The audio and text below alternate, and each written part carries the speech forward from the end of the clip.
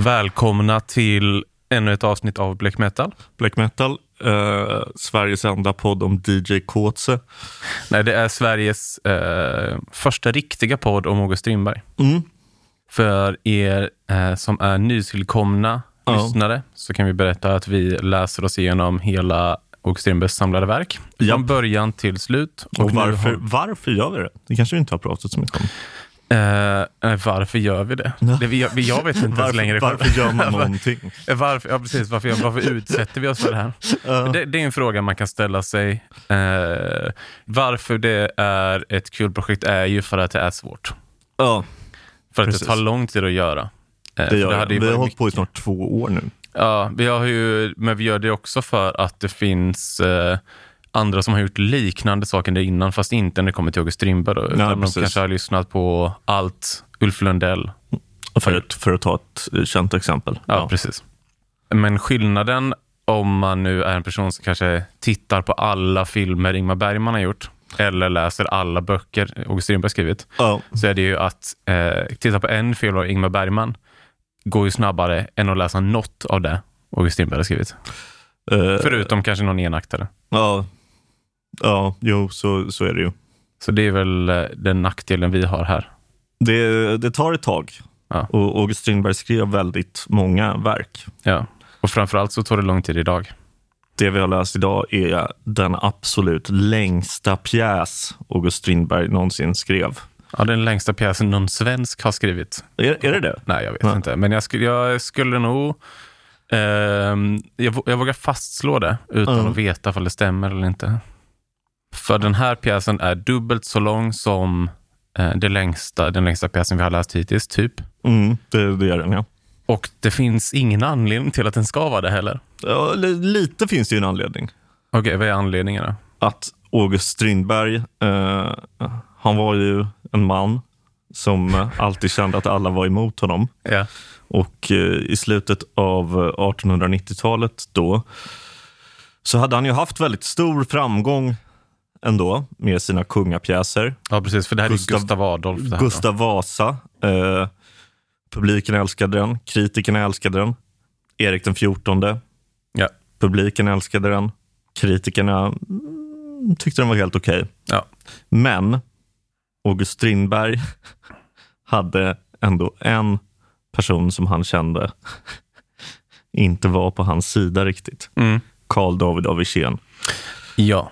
Och Strindbergs gamla fiende, får man ju säga, som har sågat i princip allt Strindberg någonsin har skrivit. Han har blivit mer positiv när de här kungapjäserna har börjat komma. Precis, han gillade ju framförallt Gustav Vasa och Erik den 14.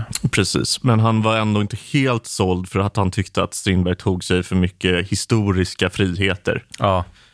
Dessutom så hade det kommit en ny kille till stan. Adolf Paul. Ja. Finlandssvensk. Lite slappare. Ja. Framförallt idag extremt bortglömd. Ja. Det är ingen som vet vem det är. Men det är också för att han... Nu har inte jag sett eller läst något som Adolf Paul har skrivit. Nej. Men han gjorde väl historiska pjäser som bara var alltså du skulle kunna bara läsa högt ur ett historiskt verk. Precis. De var mycket mer trogna till källmaterialet än vad Strindberg var. Och det här skapade ju lite av en Blur Oasis situation i Stockholms teatervärld. Adolf Paul var Oasis. Ja, och Strindberg var Blur. Strindbergs pjäser sattes upp på Svenska teatern. Ja. Men då började Dramaten sätta upp liksom historiska verk som av Adolf Paul som handlade om ungefär samma saker som det Strindberg hade skrivit. Och de satte upp dem typ samtidigt. Det är taskigt. Ja, och kritikerna var ju väldigt mycket på Strindbergs sida. Ja, eller alltså framförallt de som var läskunniga av kritikerna. För de fattade ju att Strindbergs pjäser bar på mer dramatisk sprängkraft. Precis. Och faktiskt värde. Men trots det så fick ändå Strindberg lite kritik då för det här med att han inte höll sig till historien och Carl David av Wirsén var inte helt såld Så då satte sig Strindberg ner och tänkte att nu, min nästa kungapjäs, den ska fan ingen kunna säga någonting om. Ja, precis. Den ska vara så jävla storslagen. Den mest fantastiska kungapjäs som någonsin har skrivits. Ja. Det är ju lite samma som när Oasis då 1997 på liksom höjden av sin så här kokaingalna storhetsvansinne släppte Be Here Now. En skiva som är nästan lika lång som den här pjäsen. Ja, och han ville ju också... Då och då så återkommer vi till de lite mer sorgsna dragen hos August Strindberg. Och det här är ju ett av de fallen. Ja. Där han... det är inte så som det var tidigare att han ville ge tillbaka. Eller jag vill säga slå tillbaka med det. Nej. Utan här så ville han ju bara att... Men kan vi inte bara glömma allt? Ja. Alltså alla gamla bråk och skit. Kan vi inte bara släppa det nu? Och det var framförallt Gustav Adolf som han syftade på. Ja, precis. Bara bekräfta mig. Ja. Säg bara att jag är den största liksom. Ja. Alla kritiker var lite tveksamma till den här pjäsen. Men det var en som verkligen hatade den. Och det som gör det ännu mer sorgset är ju att Strindberg faktiskt köpte tidningarna så som han gjorde då. När det kom till recensioner. Och så köpte han Vårt Land. Men så hörde han inte något särskilt om det. Och han tänkte så här, skönt. Inga negativa recensioner. Ingen som hatat den. Inte ens Carl David av Wirsén. Jag klarade mig. Sen fick han dagen efter läsa i tidningen Dagen att Carl David av Wirsén hade sågat honom. Och då blev han ju väldigt ledsen. Ja. För det var ju det enda han inte ville. Han ville inte bli sågad. För Carl David av Wirsén liksom... Han hade ju också kommit upp sig verkligen i Stockholms litteraturvärld. Eller han hade ju varit en liksom stor eller en känd liksom, kritiker innan också. Men nu var han ju också liksom, ständig sekreterare i akademin och sådär. Yeah. Så det var ju väldigt viktigt att Carl David av Wirsén skulle tycka om den. Precis. Och jag kan väl bara, som jag brukar göra i de här avsnitten, läsa lite av recensionen, för den är mycket längre än det jag läser, men jag har tagit bort ganska mycket av den här och bara liksom går igenom själva handlingen. Den författare som vill teckna bilder ur historien bör äga historiskt sinne. Denna fordran synes rätt anspråkslös och naturlig. Han bör äga någon vana att betrakta saker objektivt, så att inte enskilda hugskott och nycker förrycker perspektivet, snedvrider synpunkterna eller missbildar karaktärerna. Åtskilliga tekniska förtjänster kan inte ersätta brister i förenämnda avseenden. Allra värst blir det när en godtycklig och bizarr dramaturg behandlar ämnen och personer som är kända och kära för en hel nation. Ja, mer dyrbara än mycket annat. Föregriper han sig på dylika bilder har han förgripit sig på folket självt, och hans tilltag bör det allvarsammaste tillrättavisas. Nu har Strindberg dramatiskt behandlat vår störste kung. Sättet han gör det på är sådant att det framkallar både ömkan och harm. Som bekant höll Gustav Adolf en sträng manstukt i sin här, men av författarens framställning ser det emellanåt ut som om svenskarna vore riktiga landstrykare. Man kan svårligen anta att författaren med vett och vilja sökt skymfande nedsätta Gustav Adolfs minne, men det är resultatet. Så går det när man av tom originalitetsjakt vill omforma en stor historisk gestalt efter sina nycker och infall istället för att gå till sin uppgift med vördnad för ämnet och med det sant historiska sinne om vilket i början av denna uppsats talats. Ja.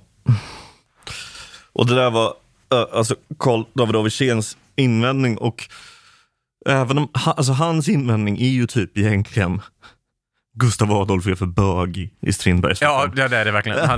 Han är för vek, han har ingen koll på saker och ting, han har liksom ingen mat till sina soldater, och han var en tuff kung. Ja, precis. Den kungligaste av kungar. Ja. Carl David av Wirsén har ju absolut inte rätt i det.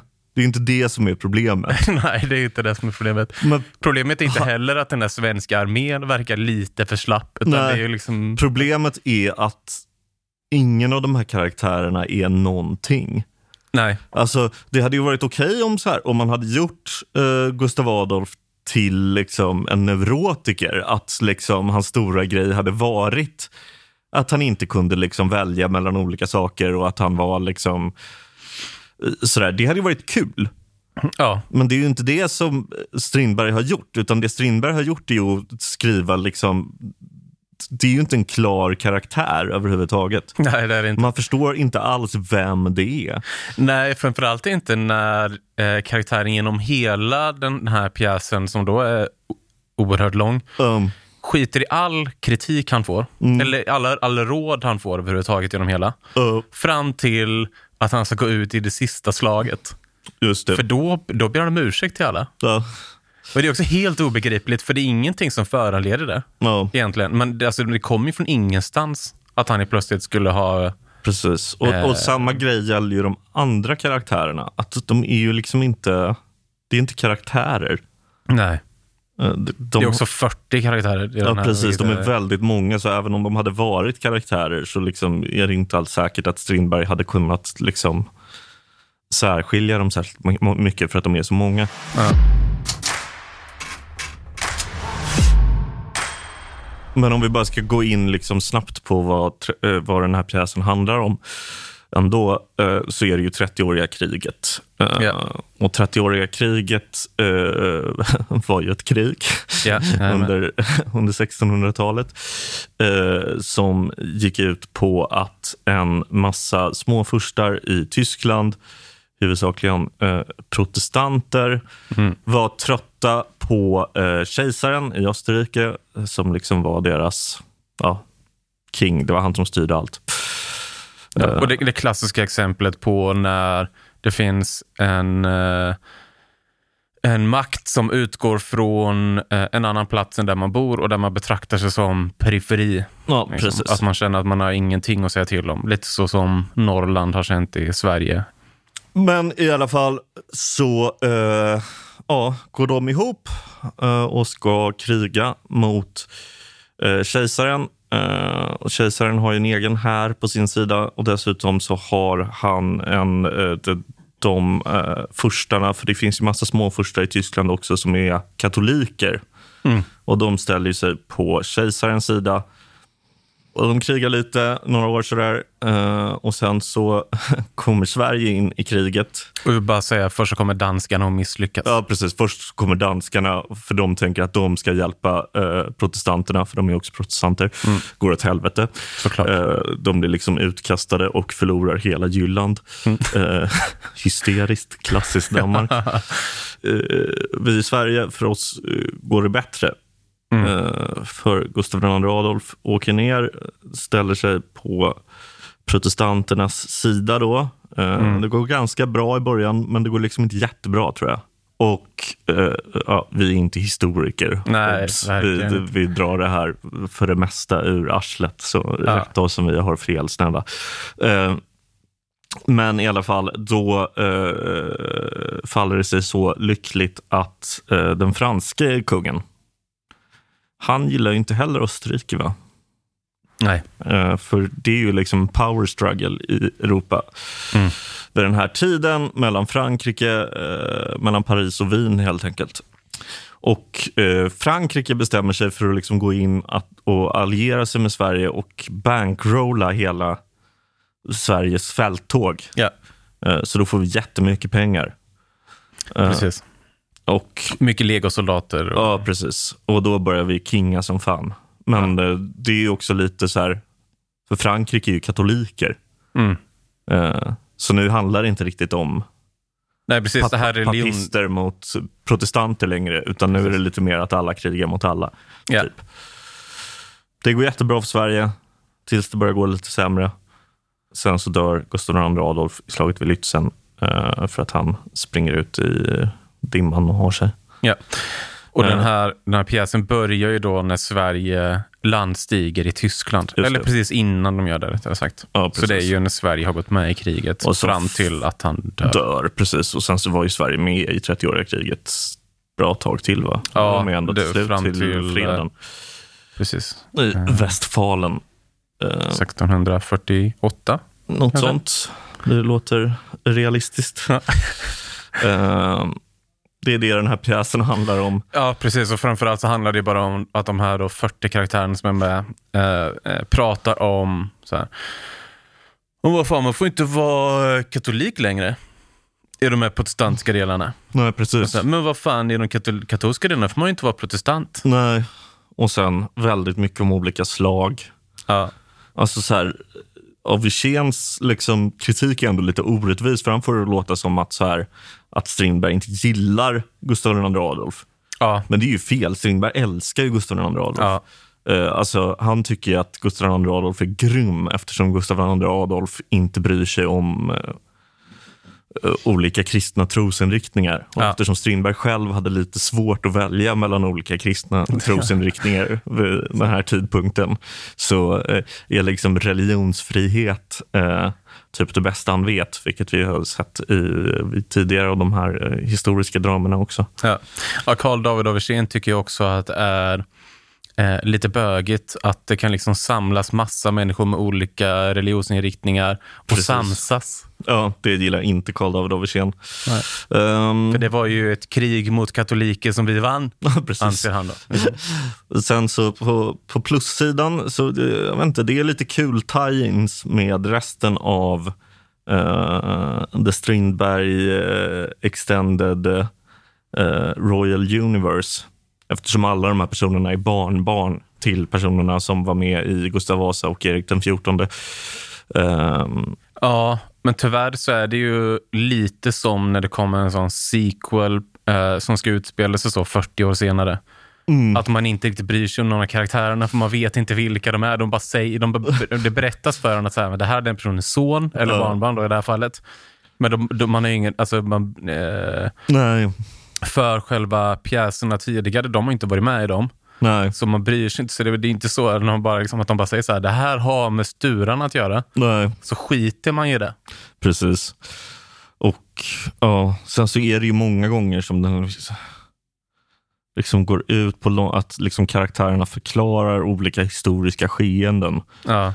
Men det är alltid så jävla tråkigt. Alltså, och det kan vara typ 3 sidor som bara är någon som pratar. Och sen gjorde Sturarna det här. Ja. Och sen gjorde Sturarna det där. Och han var son till Johan den tredje. Och Ja. Nej, det är så fucking tråkigt.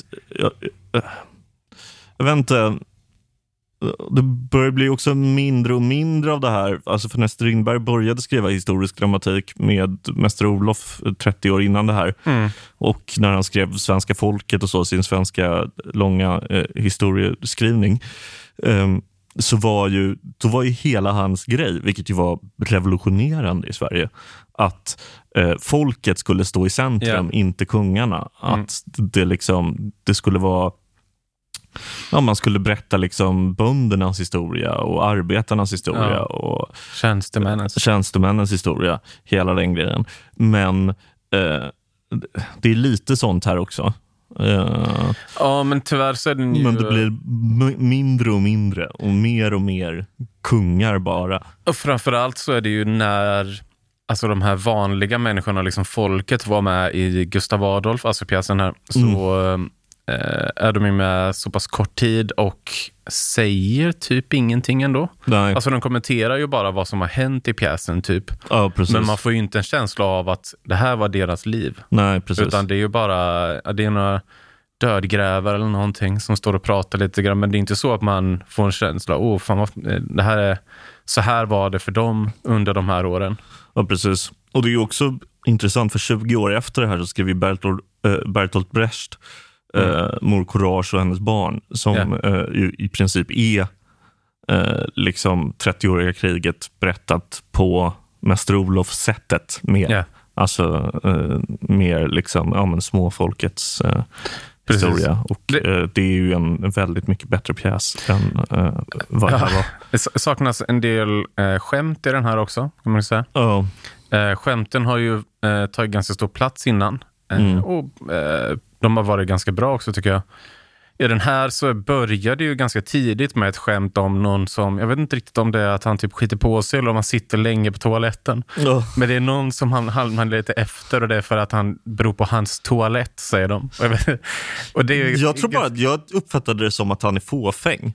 Alltså att han gör sin också, toalett som att han, alltså man sa förr i tiden att han liksom... Ja, så kan det vara. Jag trodde att han gick på toa eller någonting. Groomar sig liksom, så att säga. Men sen så kommer ju det andra skämtet typ, och det är ju i slutet när, ett ganska roligt skämt i och för sig, när de kommer fram till Litzen och en av dem säger: det var här det hände. Det tror jag missade, för då skummade jag verkligen till max. Det var ju ganska kul. Ja, det var ganska roligt faktiskt. Men att det här inte blev någon succé, för det blev det inte, för den sattes inte upp på teatern i Sverige heller. Nej. För att den, spoiler, var för lång. Alltså Strindberg försökte, han kortade ner den och skrev en kortare version som skulle sättas upp, men den blev inställd på grund av att regissören dog. Ja. Den var, alltså kan jag säga också, bara, det här är en 5-aktare. Andra akten är 100 sidor lång. Det är ganska långt. Ja, den klockar väl in på en 350 sidor nästan, va? Hela pjäsen. Jag kommer inte ihåg exakt så mycket det nu. Men det är 300 mycket, någonting.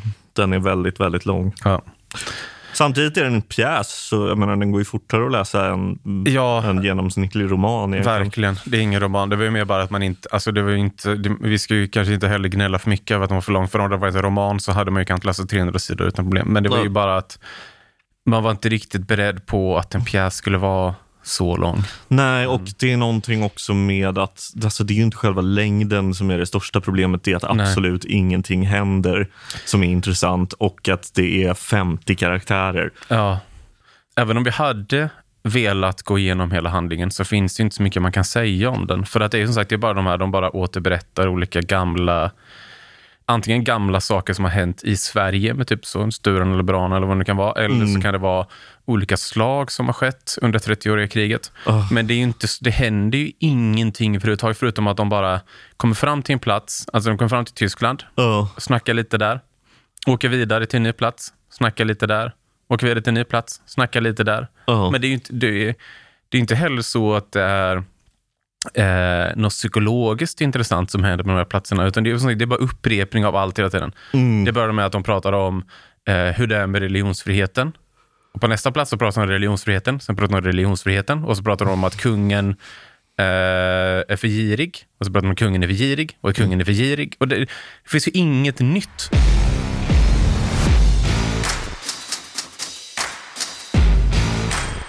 Men vill du veta vad som händer lite den här dagen? Ja, jättegärna. För jag har tagit ut lite artiklar här. Ganska roliga, jag läste Aftonbladet. Ja. En av nyheterna handlar om turkiska krigsministeriet. Oj, ja.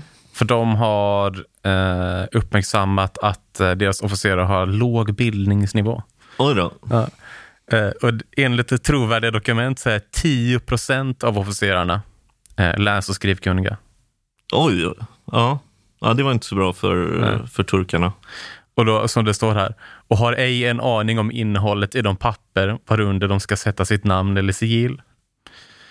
Och sen så har det också skett en orkan i Texas. Oj då. Och den fastnade jag först vid för att det står att 8 personer dog. Och 5 000 familjer blivit hemlösa. För att man tänker, fan, alltså det är ju svårt idag med de där jävla stormarna i orkanerna i södra USA. Men på den här tiden så kan de ju inte ha haft någon typ av... alltså byggnaderna kan inte klarat av någonting. Nej. Så att nu liksom artikeln hade kunnat sluta där. Men 70% av artikeln handlar snarare om likplundringen som gick efteråt. Där det då står rövarna vore i allmänhet n-ordet. Oj då. Och att man var tvungen att ta till krigslagar för att få slut på plundringen. Så när man arresterat 100, n-ordet, skriver jag med här, av vilka 43 hade effekter som de tagit från de döda.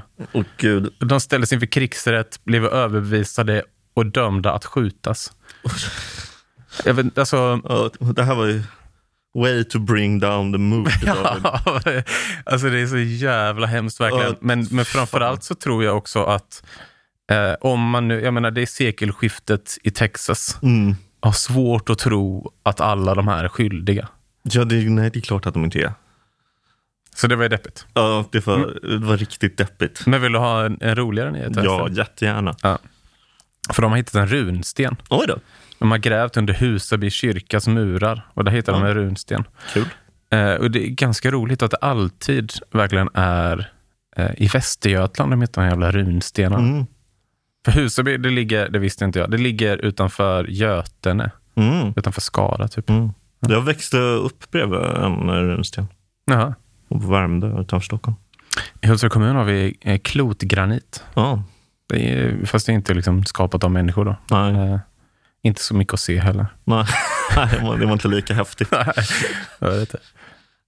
Men den är i alla fall den här runstenen. Den är avslagen på mitten. Men så har de lagt den sammanfogad. Så nu kan man titta på den då. Jag vet inte riktigt vad som hände med den sen. Det kanske finns kvar där i Husaby. Ja, säkert. Fick ni också lära er skriva i runskrift i skolan? Ja, det fick vi. Det var kul.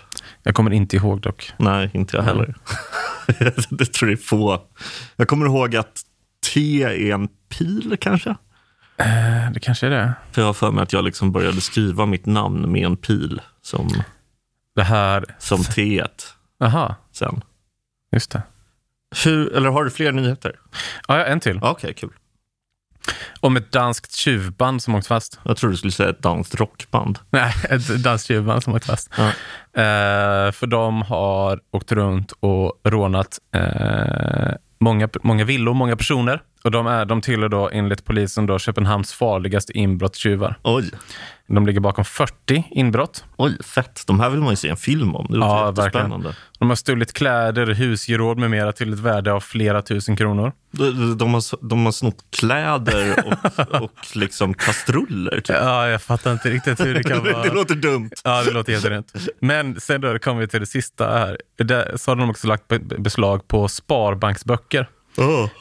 På vilka varit insatta över 50 000 kronor. Oj, ja, det är mycket pengar på den här tiden. Ja, men precis som de här liksom värdepapperna som var en stor grej. Ja, liksom, det är liksom en Liam Norberg-situation. Ja, så de har inte vågat plocka ut de här pengarna för att de är rädda för att de ska bli fasttagna istället. Så det är ingen som blir av med några pengar. Nej, det är ju skönt. Ja, men jag undrar om de hade lyckats. Ta ut 50 000 kronor är ganska mycket ändå. Åka runt på olika banker och bara plocka ut. Ja.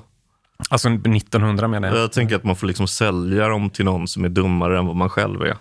Är det smarta draget? Ja, men kanske bara sälja dem till någon sån affärsman eller någonting. Sitter på mycket makt. Ja, precis. Ja, det är, eller bara någon som är korkad och tror att de kan växla in dem.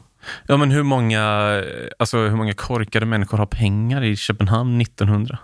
Ja, nej, det är väl alltså, nu menar jag inte att de rika är smarta och de fattiga är korkade. Lät lite som att du menar det. Men jag menar bara att hur många är korkade och har pengar. Ja, nej, sant. Ja. Hur många opiumkulor vill du ge Gustav Adolf? Jag vet inte. Kanske en... alltså egentligen så var den ju ingenting. Så på så sätt skulle man kunna ge den en svag 2. Men den är också så lång att det får bli typ en 1. För att jag vill inte utsätta någon för det här. Nej, jag ger den också en 1. Den sög verkligen. Och det var en plåga att läsa den. Ja. Då är det så att vi nästa vecka ska läsa Midsommar. Lite paus från kungarna. Ja, veckan efter det så är det Kaspers fettisdag. Vilket är roligt för att vi sitter här på fettisdagen. Ja, det är ju härligt. Men då blir det några veckor sent ni får höra om Kaspers fettisdag. Tack så mycket för att ni har varit med oss den här veckan. Ja, tack så mycket. Jag hoppas att ni lyssnar nästa vecka också. Och ge oss gärna en sån här rating på iTunes eller på Spotify eller vart ni nu lyssnar. Ha en trevlig vecka. Passa på att läsa något av August Strindberg. Dock absolut inte Gustav Adolf. Nej, läs Gustav Vasa. Ja, Gustav Vasa. Kanonpjäs. 5+. Gör det. Hej då! Hej då! Thank you for listening to this Polpo original. You've been amazing.